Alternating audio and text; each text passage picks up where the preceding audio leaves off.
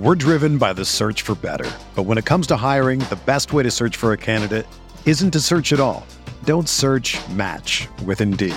Indeed is your matching and hiring platform with over 350 million global monthly visitors, according to Indeed data, and a matching engine that helps you find quality candidates fast. Ditch the busy work. Use Indeed for scheduling, screening, and messaging so you can connect with candidates faster. Leveraging over 140 million qualifications and preferences every day, Indeed's matching engine is constantly learning from your preferences, so the more you use Indeed, the better it gets. Join more than 3.5 million businesses worldwide that use Indeed to hire great talent fast. And listeners of this show will get a $75 sponsored job credit to get your jobs more visibility at Indeed.com/Blue Wire. Just go to Indeed.com/Blue Wire right now and support our show by saying that you heard about Indeed on this podcast. That's Indeed.com/Blue Wire. Terms and conditions apply. Need to hire? You need Indeed. This episode of Seahawks Man to Man is presented by OfficialK9.com, the official store of Kenneth Walker III. His store combines the power of Web 2 and Web 3 to allow for fans to purchase new merch drops, digital collectibles, and enter exclusive giveaways. Make sure and peep OfficialK9.com to see all the newest merchandise from Kenneth Walker III and use code Seahawks for 10% off at checkout. Again, use code Seahawks on OfficialK9.com for 10% off Kenneth Walker III's official gear at checkout. Check out the podcast description for more details.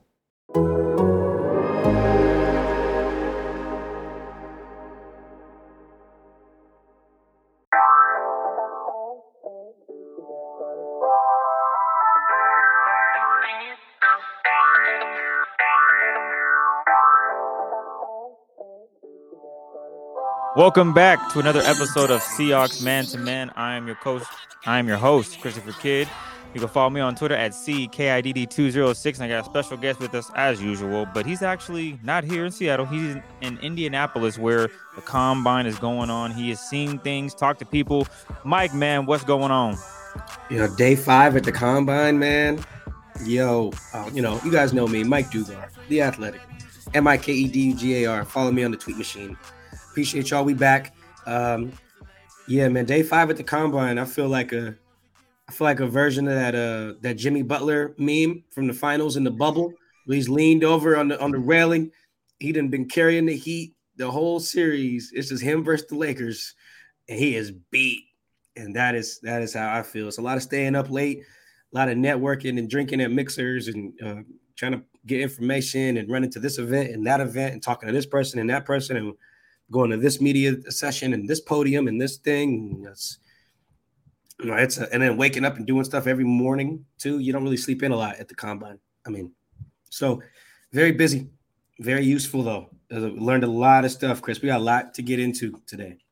We do have a lot to get into. By the sound of your voice, I could tell you were doing a lot of talking and networking. So yes. Applause from Mike, ladies and gentlemen, for getting some information that might help us on this episode right here. Again, if you're a new listener, sorry we took a break. We're working on guests, but you can definitely subscribe on our YouTube channel. And we thank all the love for the podcast via Apple, Spotify, you name it. But without further ado, we do have a lot to get to. And I think the biggest thing we should get to is the fact that the Russ story came out. What was it? Tuesday night? Friday. Came out last Friday, yeah. Wow. So it's been a long time since it's been out, but it feels like it was early this week. So that story came out about Russell Wilson basically saying that Pete and John got to go, which Mike and I had talked about, last year, that whole discussion. It's either Pete or Russ. Like, we've had discussions about how this would play out. Ultimately, didn't know if it was true or not, but now with that bombshell, pretty accurate. So what I want to discuss is basically your thoughts on it, Mike. I really believe that Pete and John, they, as you guys see on the headline on the bottom, they took the high road. We talked about it off wax. If someone wants Mike fired, Mike's like, man, y'all, F you, man. There's no love here, no love. Nah, man, that's not how this rolls. But for Pete and John to just say it is what it is, man. We've had players had terrible breakups, and an example would be Sherman, for example. It wasn't the best breakup. Basically cut the man and said, hey, we're not doing this no more. And then for Sherm to be able to come back to the building, talk to Tariq Woolen, you name it. KJ Wright, another guy that he wanted to be with the Seahawks for another season. That didn't work out. Ended up playing for the Raiders. A couple years later, a year later, he's back in the organization, talking to Coach Pete, being at camp. All of those things. Bobby Wagner. I'm sure you guys just saw the news about Bobby being released. Well, he's going to be released officially on March 15th. Yes. But the agreement was, yes, we're moving on from Bobby. Pete at the combine. I'm sure you've talked to him, Mike. The door is open per se. All right. And those are just the opportunities that you look at. And then with the whole scenario with Russell Wilson, I'm paraphrasing here, but Pete basically saying, hey, we've had issues with guys before. They come back. So I'm not going to close said door. I'm going to be open about it. And I think that just shows how cool Pete is in that situation. I use Mike as an example. He was, he kissed my ass. We're not cool like that. Right. Pete, he is, hey, you know what? I get it. Upset, whatever the case may be, just know that if he wants to make up, I'm not going to hold it against him. And John Schneider too, right? Because Russ was like, hey, both got to go. I know they're a duo, so we need to get both of them out of there if I'm going to stay. And that didn't work out, and they were able to trade and get draft picks, which we'll get into. So I really applaud those two for taking it and not letting it affect who they are and how they do things as an organization. And I've given a few examples of players that have come back, and it's all good. Even Marshawn Lynch. Seems like it might be just water under the bridge. Yeah, it is. It is for sure. So, Mike, what was your reaction? Because I'm sure you got to talk to Pete and Schneider about it. What is your take on those two and how they handled this entire story dropping and then moving forward? Yeah, I mean, even before just getting to those two and their reactions to it, when I know that people get questionable about, anonymous sourcing and things like that, and dang, did Russ really do it? Maybe The Athletic is lying. Russ tweeted a denial that's not really a denial, kind of. One thing to keep in mind with The Athletic when we report big stuff like that, not just, and to be clear, I was not on this story. It was my colleagues, Mike Sando, Jason Jenks, and one of our new international reporters, a really good reporter named Kalen. Just to keep in mind with The Athletic, we were recently bought by the New York Times. So the standards that the New York Times have for sourcing and things like this are very high. So we wouldn't have just run that on a rumor or hearsay or anything super second or third hand. Just know that not just for this story, but for a lot of any stories that's got that, whether it's something in the NBA with Shams or something on our baseball side or whether we're reporting on sexual assault or something legal, just know that legal team at the New York Times, them boys ain't playing. We can't just run no bullshit up the chain and be like, hey, can we run this? And they'll be like, no. You need this to be more rock solid. Look at our reporting on anything with the Commanders, pretty much. That's all legal and nasty and dramatic, and we all got to make sure that's solid. So just keep that in mind. I know people, are a little critical of the story in that regard, questioning whether Russ actually did it. Trust us. Give us the benefit of the doubt because we have some very high, not to say that, just blindly believe us all the time, but just know with something like this, we got to have it rock solid or the New York Times ain't running that shit. I promise you they would not. They'll shut that down quick. So that stood out to me, just that it really did happen and that we got it solid and we're able to report it. But the other part, kudos to Jody, man. Jody Allen, the owner of the team, for making that choice. She essentially, and this speaks to what you were saying, Chris, she essentially chose a culture over a player. Russ said, it's them or me. What you want to do, Jody? And she's like, them. They're the culture. And their culture trickles. I don't know, this is not a direct quote of Jody, to be clear. I'm not reporting that Jody said this. But in effect, Jody said, I'm going to choose the culture. I'm going to choose Pete. I'm going to choose the environment that helped nurture you to become the player you became, that helped the Legion of Boom become what it became, that helped so many of our players grow, that helped us make the playoffs at that point 9 times in 11 years, I think was the time, because they made it 10 times since then. So we got all these playoff appearances, the franchise's only championship, some of the greatest players in franchise history, some brotherhoods formed inside the locker room. You see I don't know if you saw this, Chris, the NFLPA, they surveyed all the about 1,300 of the players in the league and did like scorecards on the quality of each organization, travel, training staff, food, all that stuff. I think the Seahawks were like 11th or something like that of 32. And irregardless of where they are at in their specific rank, the Seahawks, all of the positive ranks they got, that the lowest thing they got was a C for travel because they don't fly first class all the time for the players. All those positive ranks that they got, they're a reflection of Pete. We were talking about the strength staff. Who hires them? Pete. Who picks them? Pete. You're talking about the food, making sure that they have, child care for the players and all the other things, amenities, make sure guys get veteran rest on Thursdays or Wednesdays if they're dealing with something, Gabe Jackson's knee, DK's foot, Dwayne Brown's, I think it was bicep or something, taking care of guys during the week, letting guys get veteran days off during camp, easing guys back in, letting them try all these things that are a reflection of John and Pete, making sure bridges aren't burned on the way out. They were able to have conversations re-signing Sherm, like you mentioned. This is after he played for the Niners. They talked to him again about coming back. I think he signed with the Bucks that time. They brought back Marshawn. Yeah, Michael Bennett was another breakup that wasn't super great. They cool now. So credit to Jody for making that call, because that's not an easy call in real time. That's not. Like if Russ called her and be like, yo, what's up? You got two options right now, lady.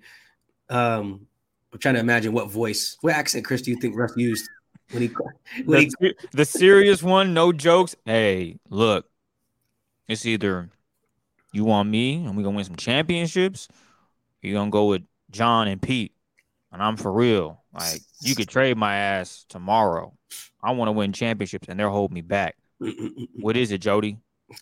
And then Jody said, culture. Thank you, though, Russ. Yeah. No, you know what?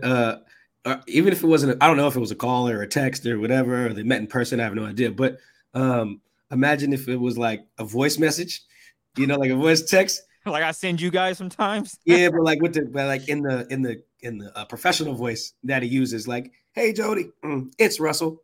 Nice talking to you. Excuse me, my voice is a little bit gone, but hey, Jody, it's Russ. Nice talking to you. Blah, blah, blah. Hey, just want to let you know. Blah, blah, and it just like eases into it, like I've loved our relationship, but yeah, like I really like to move forward with new leadership.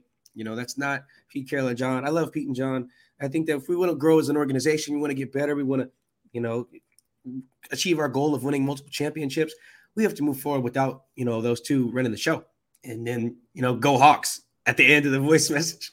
How long do you think that message would have been? 3 minutes? It would have been pretty long. Russ is a rambler, unless he like wrote it down and wanted to read it. Actually, I like that. I like the idea of like a voice message, maybe a super long text that just Jody would probably like, dude, what the hell? What is this? And quit playing on my phone. But I don't know how specifically the message was laid, but yeah, I was thinking about that last night. Like, what accent did he use to make that, if he did speak to her? But yeah, that's a hard call to make in real time, because Russell had been really successful, made 9 of the first 10 possible Pro Bowls in his career, obviously a champion, going to be in the Hall of Fame. You look at, Tom Brady was able to just bounce and go win a championship. Tom Brady proved he could be the system, quote unquote. Russ, she could have thought, hey, maybe Russ could be the system here. We keep the quarterback, keep the roster intact, get some people who's better with drafting in recent years. The last draft that John and Pete and those guys had wasn't super great. It was that 3-man class. This is at the time, that 3-man class of Stone Forsythe, Trey Brown, and D. Eskridge, which they're still not getting much production from that entire class. Look at they only had 3 picks, but then look at why they only had 3 picks. So you got to factor in the Jamal trade, pretty much factor him into that class. And then they didn't have a 5th round pick because of Gabe Jackson.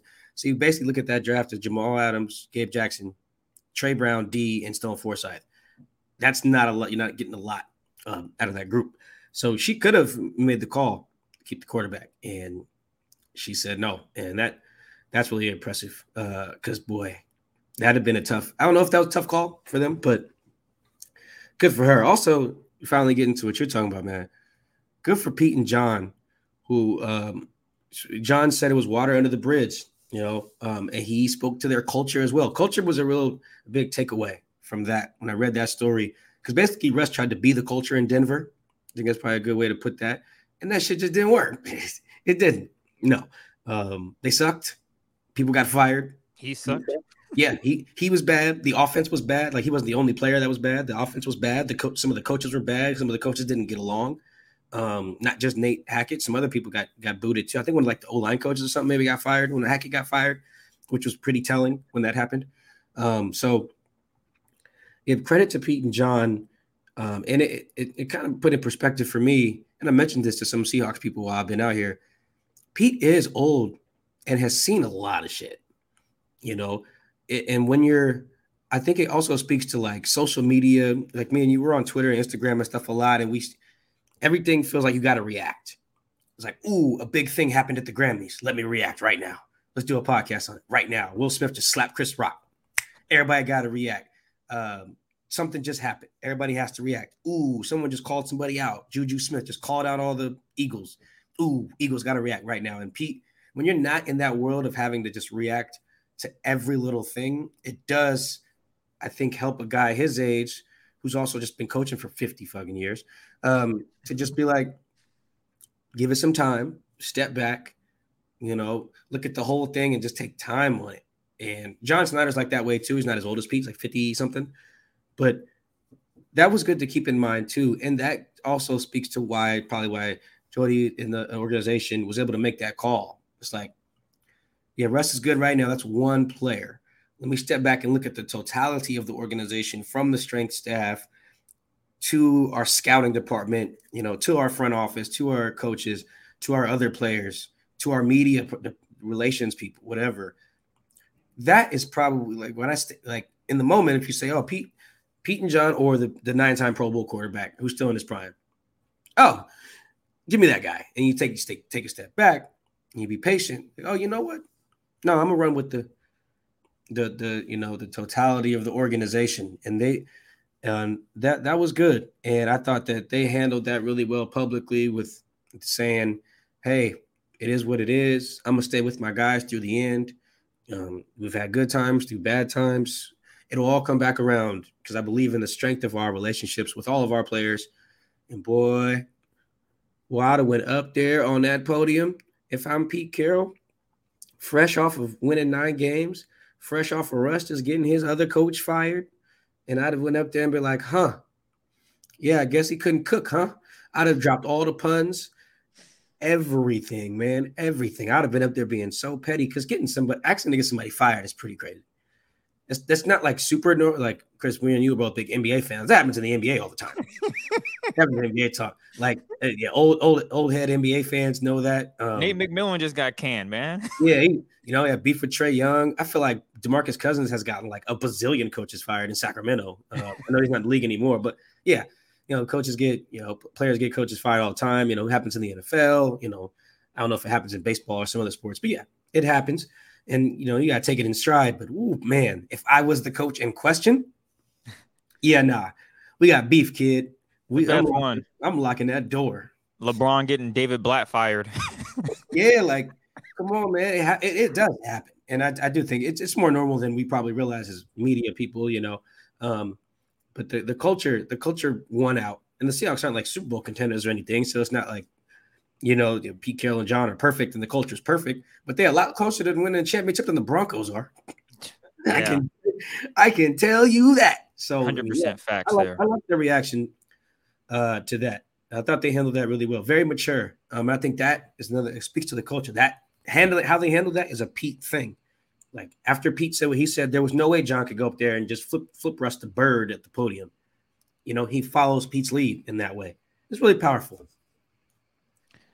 Now, we have a lot to get to, man. We could either go Jalen Carter, Geno Smith updates, the quarterback chatter, the future of Bobby Wagner. Could he be in a Seahawks uniform? What do you think, Mike? Let's go Geno. Geno.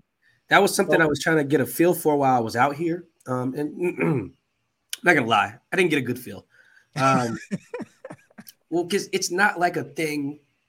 I remember like when I came out here trying to figure out how much Clowney could get paid, that was something that involved a lot more teams, Like in theory, you know, I could talk to somebody. I'm gonna just throw out a team like the Dolphins. I could talk to the Dolphins and be like, hey, what you guys think? How much would you guys give them? Blah, blah, blah. And I can get assessments that are relevant. There's not really much I can ask other people about how things are going with Geno. It's really just Geno's guy and the Seahawks, you know. And I did not run into Geno's guy or anyone from his agency here. Maybe I'll try again. No, a lot of these agents, not a lot of them are on social media. So I don't know what half these guys look like sometimes. And then if you Google them, they have pictures online, but a lot of them are like middle-aged white guys. So they're using a picture from a while ago. Like when the agency got started, it's like, okay, well, now they got more wrinkles. Now they got some more gray hair. Everyone dresses the same out here. It's like quarter zips and jeans. And it's tough to just like, they're not wearing name tags, right? I remember last night I was at an event and I was looking for Tyler Lockett's agent. It's his agency was throwing the event. And I Googled his agent. I knew who it was, but I just couldn't remember the name. I Googled it. I looked at the picture and I looked at all of the middle-aged white guys in the room. And I was like, fuck, I'm not going to find this guy. Like, it's so hard. Is that you? They all got the same type of haircut. I'm not just trying to say all white guys look alike, but it is tough. Like Google. Okay. If you guys pause the show and Google Andrew Kessler, you know, athletes first, right? That's Tyler, part of the guys who rep Tyler. Now imagine being in a room full of guys who look all like that. It's just tough. It's very tough. And then even like Geno's guys, like a bald-ish black dude. I didn't realize how many of the black agents are bald like that. Yeah, it's just like, damn, y'all kind of look alike too. Right. And then there's not a lot of black people who work in the NFL at like the coaching level. Most of the head coaches are white and stuff like that. But like a lot of scouts are black. There's a lot of black scouts, a lot of black position coaches, and a lot of black agents. And all them guys dress the same too. They're usually in like Nike zip ups, you know, jeans and some Nikes, you know, hats. I'm like, damn, man, this is tough. Guys need to wear name tags. So I didn't run into Geno's guy. But I do think what was important about the franchise tag, you saw that, Chris, that Bob Condotta of the Seattle Times asked that question to John Schneider. He was like, John, would you use the franchise tag? John was like, Bob, you're a cool dude, but I'm not going to tell you that. And the reason is, John, that could be huge in negotiations. If John, let's say, Chris, I'll give you an example. Franchise tag is, what is it, 32 million? Yeah. 32.4? Yep. Let's say, in theory, John Schneider and he's negotiating with Geno's guy or Geno's team, whoever. And let's say they're hovering around like 25 million or something like that. Let's say Geno's people want like 35. But what if John's coming in around like 25 a year to say, all right, if we can't get this done, man, I'm probably just going to tag you. If I'm Geno's people, I'm like, oh, so you would be cool with a $32 million salary for my guy then? Huh. If that's the case, that's about $7 million more than you're currently offering. Why don't we just do an average annual salary of 32, spread that out over 3 years, though, like get a 3-year deal with a 32 million per. That way we can tweak the cap hits, you know, make it so that instead of having a $32 million cap hit in year one, it's more like a $16 million hit. If you're willing to just do $32 million for our guy, at least for this year, why wouldn't we just do that? You can't do the franchise tag, Seahawks. You got to fix your roster. You don't have that much cap space. So if we can't agree to the deal and you're going to use the franchise tag, well, damn, let's use that number then. And John and Matt Thomas, their other negotiating guy, would probably be like, oh, shit, he's right. We shouldn't have said that. So I think that's why it was important that John mentioned that, because the tag is not feasible. How much cap space do these guys have right now, Chris? What is it? Just under 30 million? Yeah, it's not much. They signed Nick Bellore, Jason Myers, Phil Haynes. Like, it's getting eaten up. It's probably like a 25. Okay, my bad. It's a little over 31 million. Hold on. Where are you seeing that? Seattle cap table. Let me check overthecap.com real quick. All right, estimated is at 24.7. Yeah, that sounds right. So you can't hit a $32 million guy. So with Geno. So I thought that was really interesting. And I know I sent you the audio of John's question to John speaking to whether they would take a quarterback, with the 5th pick. Wait, Chris, you see how how dead ass serious John was like, why would we take a quarterback?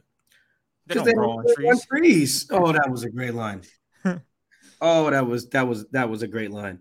I wish I was still in newspapers and somebody did like, they have cartoon illustrations in newspapers. Yep. I wish somebody would do like a cartoon of a bunch of quarterback prospects, like put CJ Stroud and Bryce Young and just draw them growing on a tree, like draw them as leaves. That'd be kind of funny. Illustrated. Yeah, that'd be funny. Someone should do that. But yeah, Chris, I don't know how you took that, but I was like, whoa. Yeah, you guys might take a quarterback. So, and even Pete keeps harping on the fact that they're in a different position this year than ever before. They're picking in the top 10, let alone top 5 for the most part. You have to seize that opportunity. And if that means, Mike, you always talk about take the best guy on the board that you want, right? Everyone has their boards on what they want, who they want. If you get to the number 5 pick and your guy is there, you take that guy. If that's a quarterback, you take it. If that's a defensive player, you take it. If it's an offensive lineman, you take it. Hearing Pete say this is an opportunity makes me think, wow, they really could take a quarterback. Yeah. They really could have a compete where they do bring Geno back, but it's a competition. And if the young guy, CJ, whoever it may be, whoever that guy is, not Anderson, excuse me, whoever that player is, and they can beat out Geno, they're going to Anthony Richardson. Is that you thinking? Yeah, Richardson, yes. Yeah. It could be any of these guys. And that's a little scary because I thought Geno played okay, and I think there's room for him to get better. But I understand what's at stake here. This team has aspirations to be in a Super Bowl. They thought it would be this past season. The Niners shut that down quickly. Now they're looking to build on what they had, and I like Geno, but if they can get lightning in a bottle, you take lightning in a bottle. You're not going to get this again next year. Yeah, you know what? Let's put in perspective how rare it is for them to be picking this high, right? So this is going to be their 14th draft together, okay? Pete and John with the Seahawks, 14th together. They've had a top 10 pick twice. In 13 drafts. In 2010, they had the 6th pick. They took Russell Okung, right? But that pick was the product of Jim Mora's team being bad. So that wasn't Pete's team that played into that draft position, right? So just scratch that. So that's they only have one. The only other time they've had a top 10 pick was last year. And I'm talking about the Garrett Wilson pick. Garrett Wilson of the Jets, that 10th pick is what the Jets got from the Jamal trade. That is where Seattle's original pick fell. Wasn't Charles. Charles Cross was part of the Denver trade. So think about that. That's one time, basically, that when Pete Carroll coaches the team, they end up with a top 10 pick in like 12 tries or something like that. That's it. And even then, it was the 10th pick. It was not like it was pick 2. Meanwhile, the Cardinals have picked in the top 10 a bunch. The Niners have picked in the top 10 a ton in that same span. The Rams have picked in the top 10. They've had the number 1 overall pick a couple times in that span. So Cardinals too, like that one time. Pete's basically coached his way into the top 10 pick one time, and it was pick 10. So I think that like you put that in perspective. That's where Pete's looking at it from. He's like, dog, we don't pick this high ever. And as long as Chris, we can probably agree, as long as Pete's still the coach, they're never just going to have a top 5 pick. I don't think they'll ever be bad enough. Yeah, that's to have a top 5 pick just naturally. They so only have 6 wins. They're not gonna. I don't know if that's. How many games did the Broncos win? Like 4? I think they won 5, right? They won 5 and 12. 5 and 12. Pete's not going 5 and 12. A Pete Carroll coach team is not going 5 and 12. So, because if they were, this would have been the year to go 5 and 12. So, they went 5 and 12. Yeah. So it is very rare. So I think that it's fair to wonder whether Pete Carroll or John Schneider are just saying that publicly so they can entice other teams to trade up and get their pick. That's true. That's probably part of it as well. But I genuinely believe that they see how they've been complaining about not picking very high for years. John's been complaining about that for years because from the Seahawks view, there's 32 guys who get taken in the first round every year, right? This year it'll be 31 because the Dolphins are stupid. But there's 32 guys every year. That does not mean that every team has 32 first-round grades on guys. The Seahawks might have like 15 or 20. in any given year. I don't know how many they have this year. So if you're only got, let's say you got 19 first round grades on guys. Well, then if you pick 27, you're already picking a guy you don't even think is a first round pick. You're picking him because you're on the clock.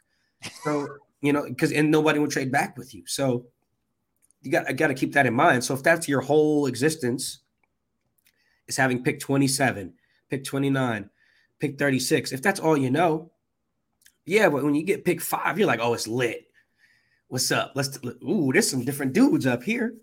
Yeah. Oh, this is where you got to get a Nick Bosa? Bet. Let's find us a Nick Bosa. Oh, the Aaron Donalds of the world get picked up here? Okay. Sign us up. Let's go. So I think this is where you get a Myles Garrett. Yeah, like, ooh, the Myles Garrett is up here. Okay. I'm locked in. Let's do it. So I do believe John and Pete, because that is how they're looking at it. If teams hear that and want to trade up, cool. But I believe those guys. I don't think they're just blowing smoke. I mean, look at John. John, after Russ led the league. John, after Russ led the league in touchdown passes in 2017, Russ led the team in rushing. John was like, that's great. I'm about to fly to Wyoming because I need to see what this Josh Allen kid looks like. And I think he flew to Wyoming because he tried to see Josh play against like San Jose State, like during the season, like when the Seahawks were playing the Niners. I forget what it was. Maybe Josh didn't play or something just didn't work out. So he was like, I got to see this kid. So he made multiple efforts to see Josh Allen. It didn't matter how much money Russ was making. Didn't matter how good Russ was. He was like, I need to scout this dude. I don't care that we only have pick. I think they had pick 18 originally in that draft. And even in 2017, Russ was really good in that 2016 season. The 2017 draft came along. He was like, I am flying to Lubbock, Texas. There is this kid named Patrick Mahomes I need to look at. All right. And I think they had pick 26 originally that year. So John is like, I need to look at the top guys every year, even if we have Russ. So he could think the world of Geno, which he does. Boy, if they fall in love with a Will Levis, if they fall in love with an Anthony Richardson, and one of them's on the board at 5, I think that's really in play. And I do think that would legitimately impact the Geno discussions. That could get spicy because Chris, there's some good QBs in this draft, man. I could see them liking these guys. We're driven by the search for better. But when it comes to hiring, the best way to search for a candidate isn't to search at all. Don't search, match with Indeed. Indeed is your matching and hiring platform with over 350 million global monthly visitors, according to Indeed data, and a matching engine that helps you find quality candidates fast. Ditch the busy work. Use Indeed for scheduling, screening, and messaging so you can connect with candidates faster. Leveraging over 140 million qualifications and preferences every day, Indeed's matching engine is constantly learning from your preferences, so the more you use Indeed, the better it gets. Join more than 3.5 million businesses worldwide that use Indeed to hire great talent fast. And listeners of this show will get a $75 sponsored job credit to get your jobs more visibility at Indeed.com/Blue Wire. Just go to Indeed.com/Blue Wire right now and support our show by saying that you heard about Indeed on this podcast. That's Indeed.com/Blue Wire. Terms and conditions apply. Need to hire? You need Indeed. Spring is in the air at Littleton Coin Company, and we want to help you brighten your collection. Visit us at littletoncoin.com all month long to enjoy 15% off your purchase. With a wide selection of coins, paper money, supplies, and more, Littleton Coin Company has something for every collector's taste. Use promo code SPRING at littletoncoin.com for 15% off your purchase all month long. Restrictions apply. Littleton Coin Company. Serving collectors since 1945. Well, let's talk about the QB chatter and what you've heard down there with regards to Bryce Young, with regards to C.J. Stroud, Anthony Richardson, and even what? Who am I missing? Will Levis? Will Levis is kind of – so that's one thing that I kind of got confirmed out here is that most teams have that as like a strong top 4 in any order. So some people who have Stroud, some people who have Bryce, some teams who are not as worried about Bryce being – I think he weighed in at the combine about 200 pounds. He probably ain't 200 pounds. He probably has got that water weight. He's been drinking shakes. He probably gonna throw at his pro day and be like 185 pounds or whatever. But yeah, that weight's gonna fall off. I think that's just my guess. No one like told me that, but so you got him. You got CJ Stroud, who a lot of people are like, yo, if you can't get Bryson, you get CJ, that's a win. That's a really accurate kid. And Anthony Richardson's that polarizing guy. Teams, I mean, I had one coach, this was not a Seahawks coach of another team. He was like, yeah, I like that Richardson kid. But boy, by the time everyone does their evaluations, I could see that guy being a second round pick, just because maybe they think he's more like Malik Willis, who just needs time and wasn't ready. And I was like, AR is better than Malik, but I hear you. He was just saying how he anticipates Anthony being perceived. So that was an interesting one. But I had someone else from a different team who was like, he is the most talented guy and he has the most upside. Like they were like, yo, you take him and everything pans out as it should. Well, you're going to win some Super Bowls, and I don't know where the Seahawks fall on that spectrum. They probably have to meet with these guys a little bit more and watch them throw and watch some more tape. But the perception of this class is really high. Like there's going to be some movement. I think there's going to be teams trading up to go get these guys. Like if the Seahawks don't want to take someone at 5, and they want to like make people think they are, so that the Panthers come up or the Falcons come up or the Raiders trade up or even the Titans trade up. Who has picked 13? The Jets? Yeah. The Jets could trade up. Like, I think the way these quarterbacks are perceived, there are some teams who would make those big deals to come up. What did the Niners have to give up to go get Trey Lance? Like 3 first-round picks or something like that? I could see teams loving this class enough to do that. And that impacts Seattle too. I think, what would you do? Chris, you're on the clock at 5. You taking a quarterback? Do I love Geno? I'm probably taking a defensive player, and we can get into that next. But I think Geno, I look at what has been painted before, what's been illustrated. Elite defense, you could have Russell Wilson again, the young guy coming in. As long as he is able to successfully hand the ball off, make certain throws, the defense is going to take care of everything for you. I'm not saying this is going to be a Legion of Boom 2.0, but they have the pieces. They have a Tariq Woolen that can be a shutdown corner next season. Mm-hmm. They still need to figure out what they want to do on the opposite side, but that's fine. I'm okay with what they have right now at corner and at safety with Quandre Diggs, Jamal Adams. Hell, I like Ryan Neal. Ryan Neal is someone you can plug in, and he can play that role if anything happens. Linebackers, okay, you probably still got to draft someone or bring in a veteran to get to where you need to be. And then on the D-line, you have to draft someone. You need to get young there. All that being said, still need an offensive lineman because Austin Blythe, he retired. You got to figure out what you want to do at center, guard spot, right guard that is. Questions there. But if I'm going to take someone, I'm going to take someone at 5. It's got to be someone on the D-line, someone defensively that can change the dynamic of a play like that. We saw 2 years ago, Geno Smith against the Steelers getting sacked by TJ Watt. I need that type of player when it's crunch time to go in there and make a play. We saw that in the Super Bowl or the divisional game when Aaron Donald makes the game-winning sack to send them to the Super Bowl. I need that type of play from someone. And if I can get that defensively, that could move the Seahawks just a little bit in that division in the NFC West. And then potentially they can come out of the division and represent the NFC in the Super Bowl. That's what I would be looking for. Not saying that I don't believe in any of these young quarterbacks, but I love what I think Geno can be, and we saw a glimpse of it. Did he have a great start through the first 7-8 games? Yes. And did he kind of taper off? Yes.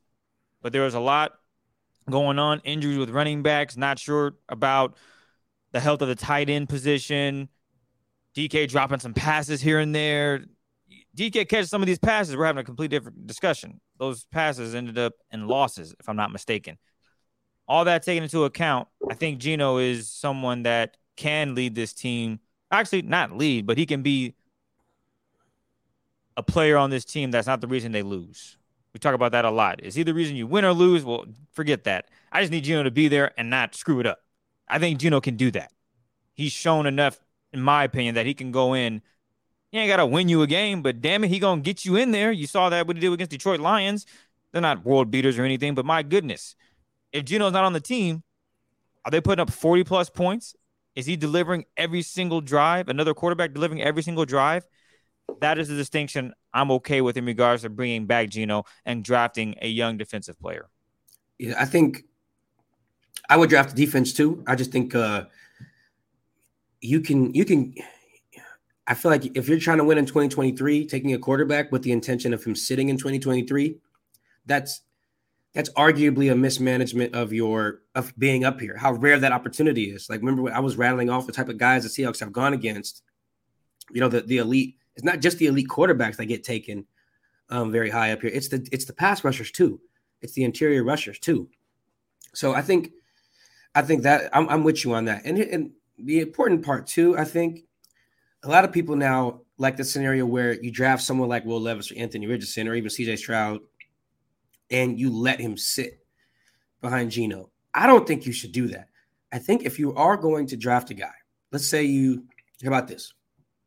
You give Geno 3 years, however many million. His year one base salary is pretty low because you want to finesse the cap hits. Signing bonus is big. It's spread out over 3 years.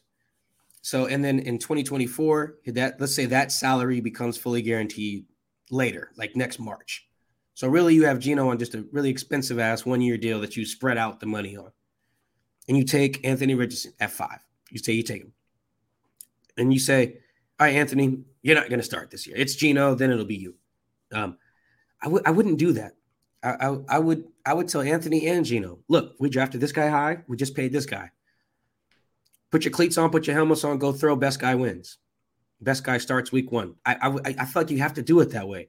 I just don't think you can just take a player this high with how rare it is. Whether you take Levis it doesn't matter. The point is, when you take a guy this high with how rare that opportunity is, I think you have to give him the chance to help you in 2023.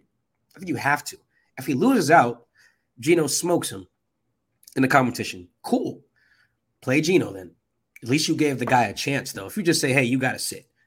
No, that's stupid. Give everybody a chance to compete. Oh, man, I'm over here sounding like Pete Carroll now. I talked all that culture stuff. I sound like a coach. But no, that's legit, though. I don't believe in that. I have some other philosophical beliefs about the value of just quarterbacks sitting anyway, but I don't think we need to hash into that or just to dive into that. I just think in general, if you do take a guy, and then I talked to some people in the league who kind of agree with me on this one, is that if you are going to take a guy, whether you're the Seahawks or the Lions are in a very similar boat. Let's say they take Will Levis at 6. You need to tell Will and Jared Goff, here's 2 footballs. Go throw, and by August 30th, we'll pick the best guy to lead the Detroit Lions in 2023. If that's Jared, that's great.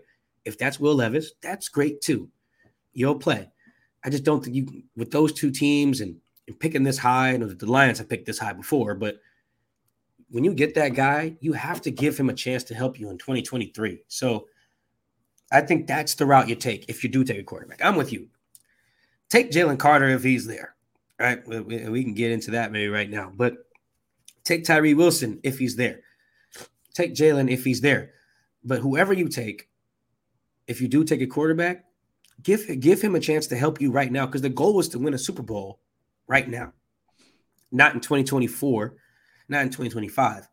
Win it right now and then go and go from there. So yeah, we can jump into some other stuff they can do. Maybe Jalen Carter at 5, maybe he'll be there. But that's where I'm at, Chris. I think if anybody you take at 5 or 6 or 7, you trade back, you give him a chance to help you right now. Well, let's get into it. We both agree defense. Look at that, guys. We actually agree on something. Who would have thought? Going defense here, Jalen Carter, top defensive prospect, I'd say. Could be, in some boards, the number 1 prospect, okay? Yep. Everyone saw the news that he's going to be charged in a deadly crash that happened, early? It happened in January, I believe, January 15th. Yep. He was arrested he turned himself in, turned himself in, and then was released on bond. I think he's actually already back on his way up to Indianapolis to meet with teams. 2 misdemeanor charges of reckless driving, I think, in racing.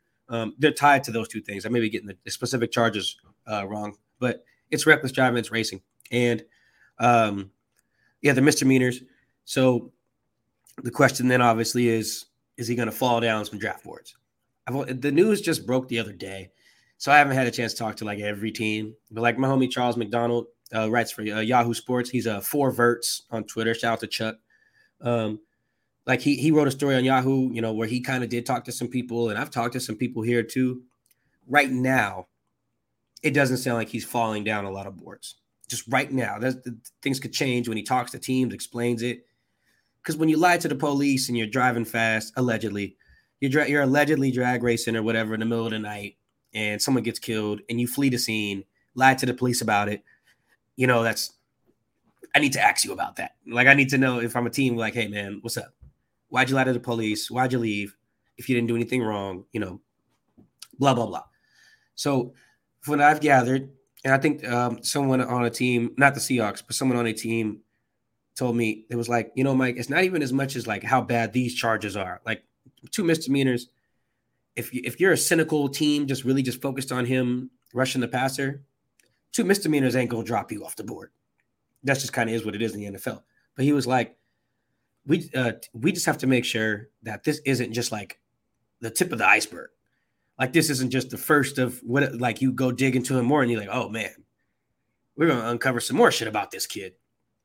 You got to figure out if this is an isolated incident or a trend. And that's probably going to be hard to figure out, but that's this incident, the situation, this arrest, that forces teams to do that. Say, oh man, we already were doing our homework on Jalen, but now we really got to do our homework on this guy and see, was this like an outlier, stupid college kid thing? Or was this just one of the many stupid college kid things that he did? And if once he gets into the league, he may do some more stupid college kids things that eventually hurt our team. That's the calculus they got to make, which makes sense. You don't want to just say, oh, you're off our board because of this. It's like, okay, let's dig. Let's gather more information. Let's not rush to a judgment. So it's not automatically just, oh, dang, got arrested, huh? Well, can't draft that kid. No. I haven't heard that that's the situation at all, particularly with misdemeanors. It's not he's going to jail. I think I read that he turned himself in like 1133. He bond. How quick do you think he bonded out, Chris? Give me a time. I'm already seeing it. Released at 11:49, so not long. 15 minutes, 15, 16 minutes. And what was his bond? Like $5,000? $4,000. $4,000. Yeah. That ain't that big of a bond. So it sucks to view it that way because people died here, to just focus it on just football is a little shitty. I understand that. I don't feel good about doing that, but that kind of is the nature of the business. But I think if he does slide to 5, I do think depending on what the Seahawks uncover, like I said, digging more, like how likely is he to do something dumb like that while we're paying him? That's basically how you got to look at it. That's how teams are going to look at it. Like, yeah, he did a stupid thing. Is he likely to do another stupid thing while he's on our payroll? That's the calculus you make as a team. And the Seahawks have done that with, Jesus, Chris, it feels like they've taken a million guys who had problems coming into the draft with Bruce Irvin. And Bruce Irvin like dropped out of high school and everything and like had some arrests on his record before they drafted him. Obviously, Frank Clark's a pretty famous one. You consider the Frank situation that happened after Ray Rice, and they still took him with their top pick. It just kind of shows you where Seahawks maybe they rely on their research more than what we know that's publicly out there. Who's the other one? There's a couple. Malik McDowell. Malik McDowell. There were character concerns with Malik McDowell coming into the draft, which is why he was available at pick 35. And the Seahawks trusted their research. They trusted their culture. Figured, let's get this guy around some veterans, Michael Bennett, Cliff Averill, and we can, love him up. Backfired, but it just showed. But they still took these guys. So, and there's still more information to be gathered. I think, like I said, teams aren't going to rush to a judgment, but keep that in mind. That teams are not just, guy got arrested off our board. No, not for getting arrested for this. If he was arrested for maybe like, and it was on video that he like stabbed somebody in the throat, like, oh, okay, we can't he can't arrest the passer for us if he's in, county jail. That's an issue. But I think as long as their research uncovers how likely or unlikely he is to do something like this while he's on the Seahawks payroll or whoever's payroll, the Lions, the Eagles, the Falcons, whoever, depending on how that research goes, yeah, I think you still take the kid. Because Chris, you seen some highlights of this, brother? Very talented. Ooh. And hate not to be the moral police, but I don't work in that line of field. My opinion is he was doing something he shouldn't have been. He's young, having fun, although I'm not making excuses for him. I think at some point in our life, we've all done really stupid things, whether we get busted or not. That's neither here nor there. If I'm not going to throw in the if scenarios, he got busted for this. It is what it is. To your point, is this something that's going to hold him back?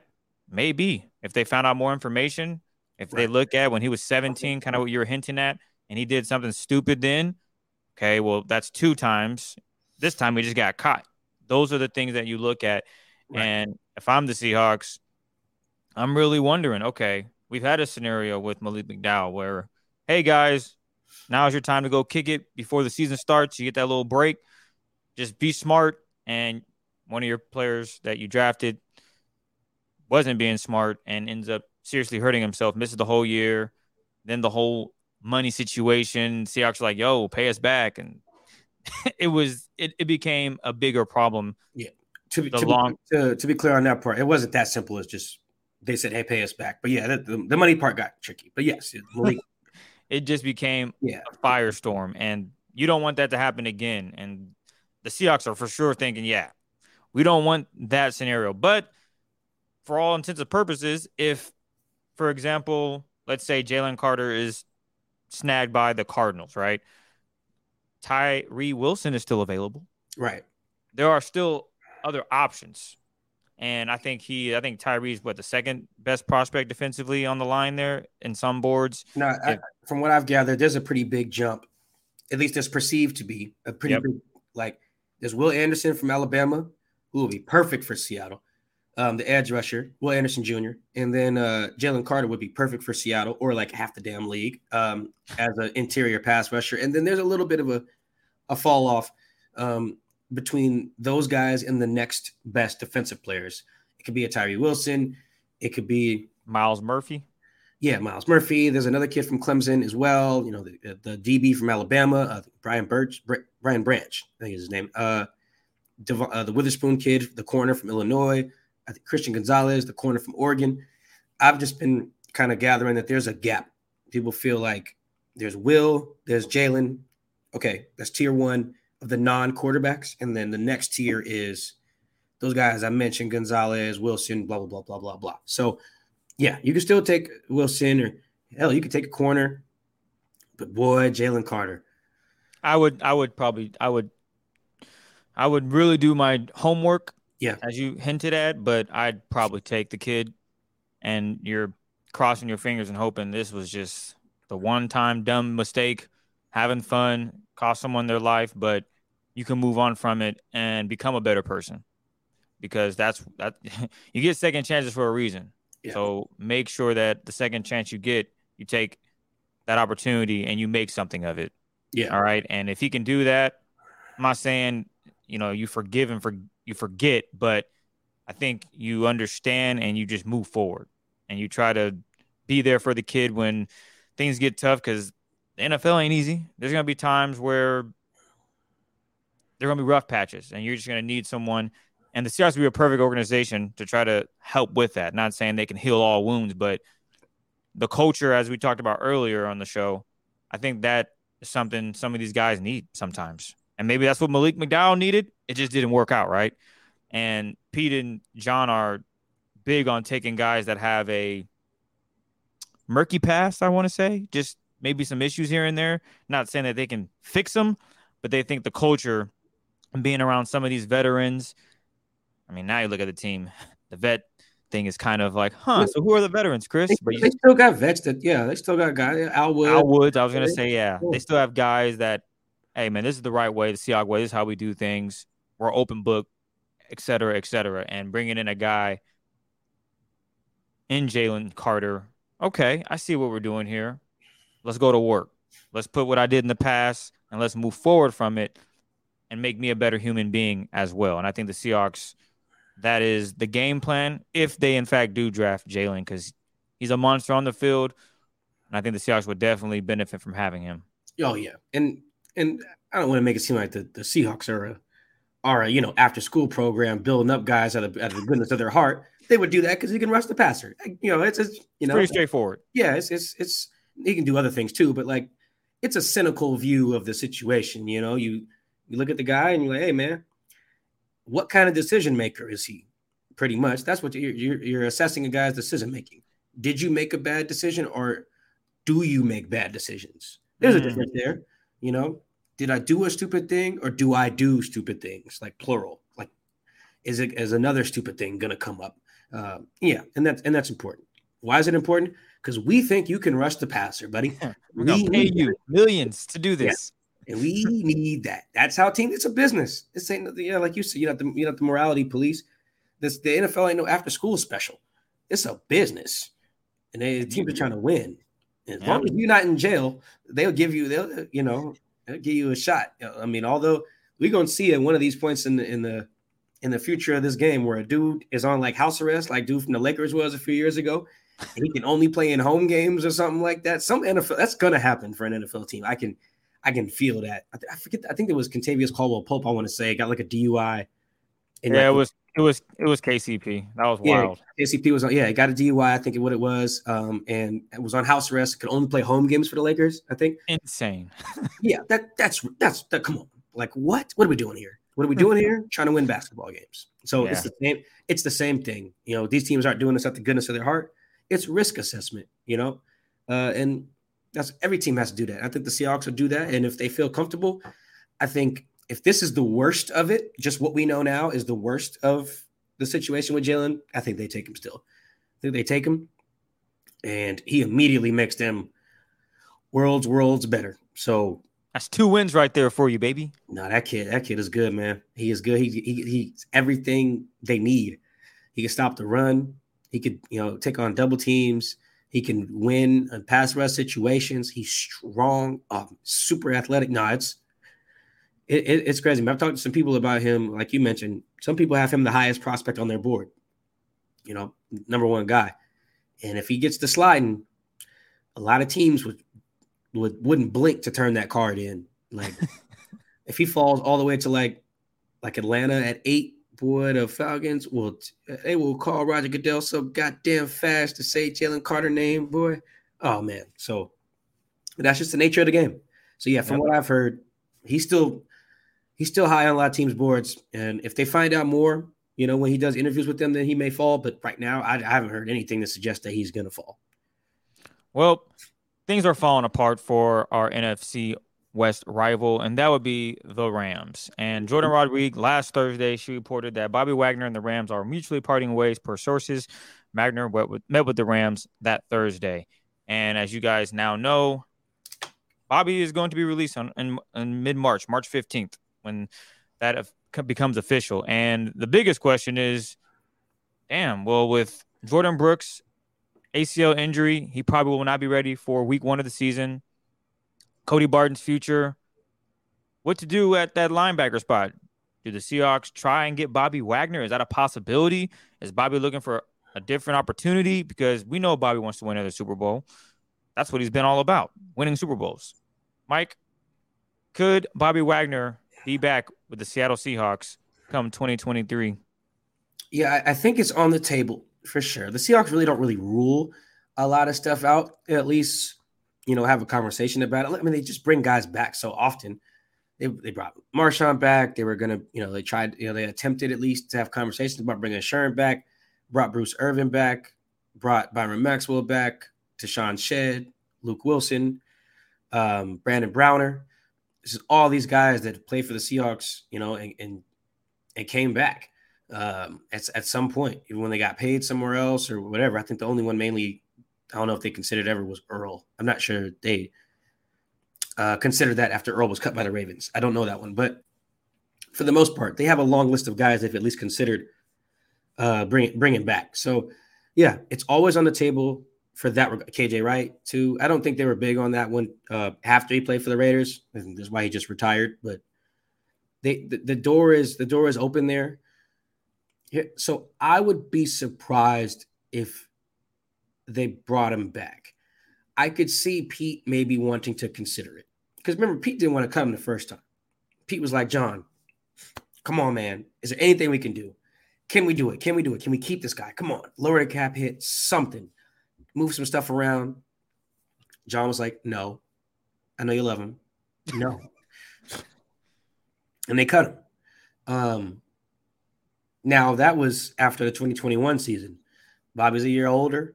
He played well for the Rams last year. Played really well, particularly in the 2 games against Seattle. Played great. But I don't see if John had that stance back then. I don't know how he would flip that stance later. I would just be surprised. If you already thought because to your point, he played well. Yes. Is that enough though? I see. That's where I think you're right. That's a good point. He did play. I think he played just as good as in 2022 as he did in 2021. But if John came out of the 2021 season thinking this is an older, slower linebacker, well, I don't think he's going to come out of the 2022 season thinking he's any younger or any faster. So I think that's working against Bobby. I'm sure they can have a conversation about it, but I would just be surprised. Not to say it just won't happen. I would be surprised. I would anticipate Pete trying it. Like, hey, Johnny, what do you think? What do you think about Wags? How Pete get excited about his guys. Like I can see John looking doing one of them things where you like people who wear glasses. Oh, thanks. Push him down and be like, look, man. No, we got free agents. There's a lot of young guys in this draft. We can do it. It is interesting that they have a little bit more urgency at the position, though. Jordan Brooks blowing his knee out changes everything. It's particularly when he blew his knee out. I think it was week 17. That's really late in the year. He could miss the whole year. I mean, look at somebody like Odell Beckham blew his knee out, I think, in February? Super Bowl, yeah. Yeah, and he still wasn't ready to go by the next January. So will Jordan be like that too? Who knows? And then you got Cody's just a free agent. So right now, neither one of your starting linebackers are in position to be starting for you week 1. That's pretty rough. I mean, we saw Bobby last year, Chris. What do you think? You think I bring him? You think what would you do? What would you do? No. You're Pete Carroll. I'm John Snyder. Convince me. What you got? The way he played against us, he might have got slower, but we didn't see it. He didn't show. Yeah, Bobby lost a step. It wasn't Bobby's fault that they lost that game. Bobby did everything he needed, everything he could at his position. He manned that defense. You got to bring him back. Look at our depth at linebacker. Jordan Brooks, probably not going to be ready this season. Cody Barton, free agent. Do you want to bring him back? Let's figure that out. Bobby Wagner's available. Let's come to a mutual agreement on money and get him back on our team, because I think he can make this defense better. He's a leader. He knows the system. Yeah, he might not be getting younger, but that's not going to slow down his play. And again, those 2 games we played up against him, we saw that. And if we go and watch the tape, I think the tape will tell us that, yeah, he's a year older, but nothing changed game-wise from him. And I think that is the big standing point, is Bobby was still doing Bobby things at a year older. What? Wasn't he – how close was he in league in tackles? Was he not second in the league in leading in tackles? When? This last year? Yeah, I know he was up there. I know he led the team. Yeah, I don't know. I can. Okay, Pete, I will check for you while you're talking. Keep going. But I think that has to be a consideration. We have to at least talk to the man, engage the interest, and see how much it's going to cost to see if we can bring him back. There are other free agents out there or guys that we can go after. 49ers linebacker. What's his name again, Mike? Aziz or something like that. That would be option number 1. And then number 2 has got to be Bobby. We got to talk to him. I think if we can have Aziz and Bobby, I can live with that. So, all right. That's a good spiel, Pete. I got a question for you. You mentioned you mentioned that he's a leader, right? Okay, well, we've already kind of passed off the leadership. We've kind of given it to Quandre. We gave it to Tyler. We've given it to Al Woods. As you always say, you can never have too many leaders. But what do we do now? Do we shift the leadership back to Bobby? Do we We don't shift it back. We let Bobby come in and be Bobby. It's that simple. Bobby comes in, he's Bobby. Bobby's gonna come in. I'm not taking over the team. I'm here to make this football team better at linebacker and overall. However I can help, I got you guys. I'm not here to take leadership from Quandre, none of these other guys. I'm just here to play ball, to get us an opportunity to win a Super Bowl. Best part is I'm back home. Let's go after it. Here's the other thing I got for you then, Pete. We saw Bobby a lot of the time last year. Remember, I'm John Snyder here.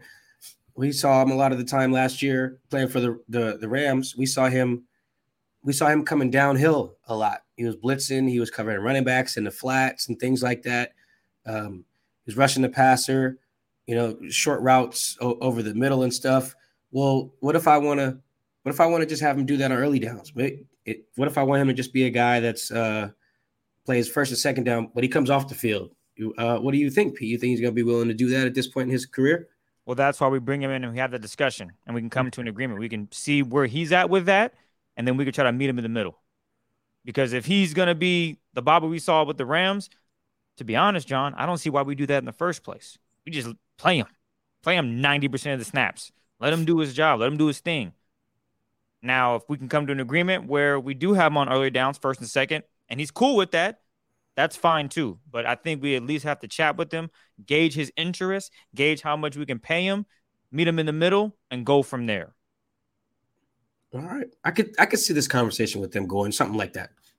I could see it going something like that. We got to talk money and who's a free agent class. There's a lot of free agent linebackers. I think at The Athletic, we have we're doing a top 51. I'm no longer John Snyder, by the way. He's back. Yeah, I'm back. We have at The Athletic, we have a top 150 free agent list.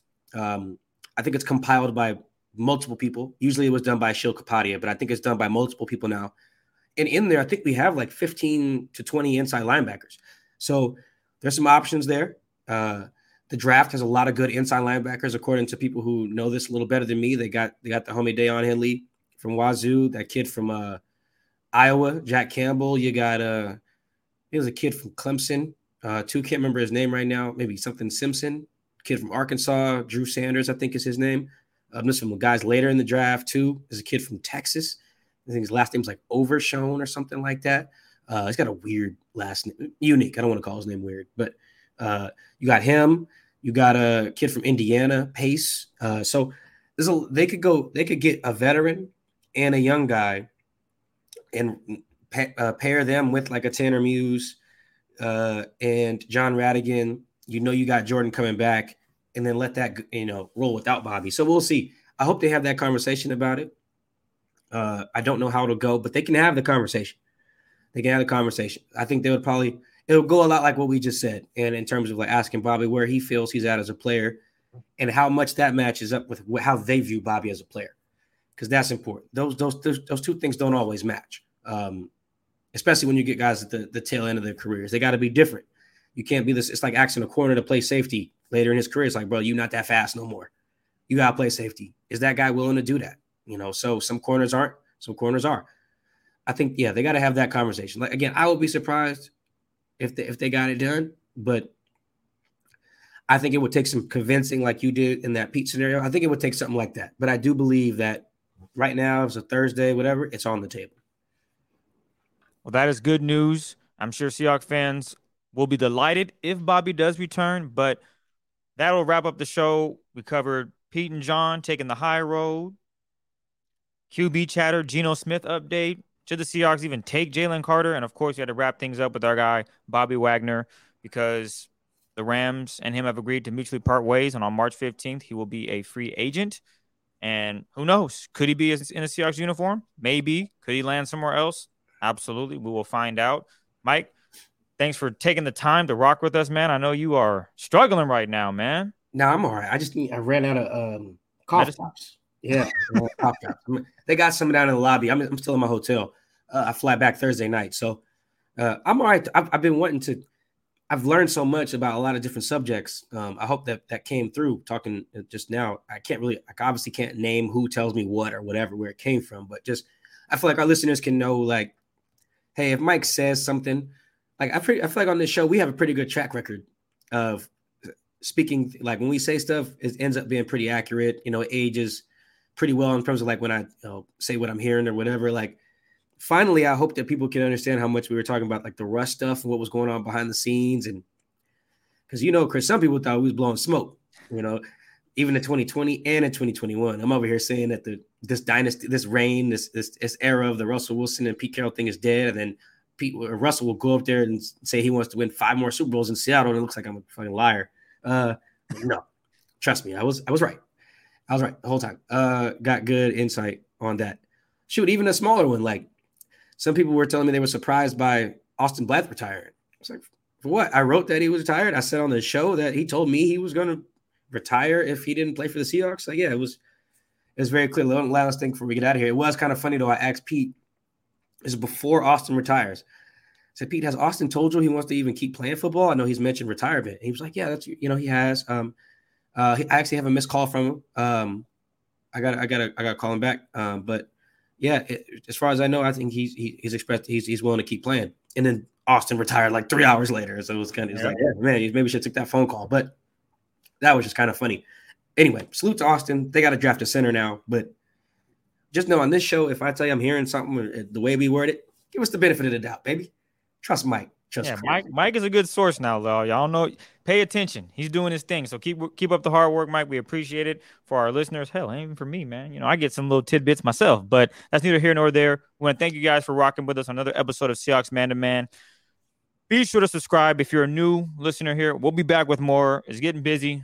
Draft coming up. We're trying to get some guests on, some Seahawks players. Nick Bellore, stop playing with us, man. Oh, yeah. No, I haven't listened to him on the Pedestrian podcast. They sent me they was like, Chris, man, we got him twice now. I'm like, look, man, at this point, we after Russ got traded, I see why Nick blew us off. No, it's cool. We'll get some guys on. We'll get some draft guys on here too. Like the Combine is usually where I meet people that end up coming on the show to do draft stuff. Danny Kelly at the Ringer, Jordan Reed at ESPN. Yep.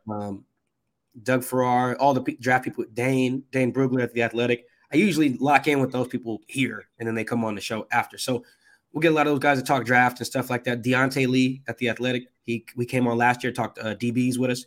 He's going to come back on again. I think probably talk linebackers this time because of what we talked about. And Deontay played linebacker at Sac State too. So, it's going to be – we're going to have some people. I just got to lock them in at the Combine. It's a big networking event. That's why I lost my voice. Ramping it up, baby. Yeah. Can you believe it? We're almost to the draft. We're gonna take care of you guys as well. But yeah, Nick Bellore, man. Come on, baby. Good plan. But yeah. On that note, we will catch you guys later. Enjoy the rest of the week. Mike, anything you want to add? Love you guys. Appreciate the love and support, man. We'll catch you guys next episode. Peace. You see, I don't have to drive me. If you say that for your mama, maybe you should smoke something. Try the marijuana. I was loving you good. The vibe was straight. Shows you a couple of things and they feelings change. I treated you right. Everything was a gift from a time to your bag and the color.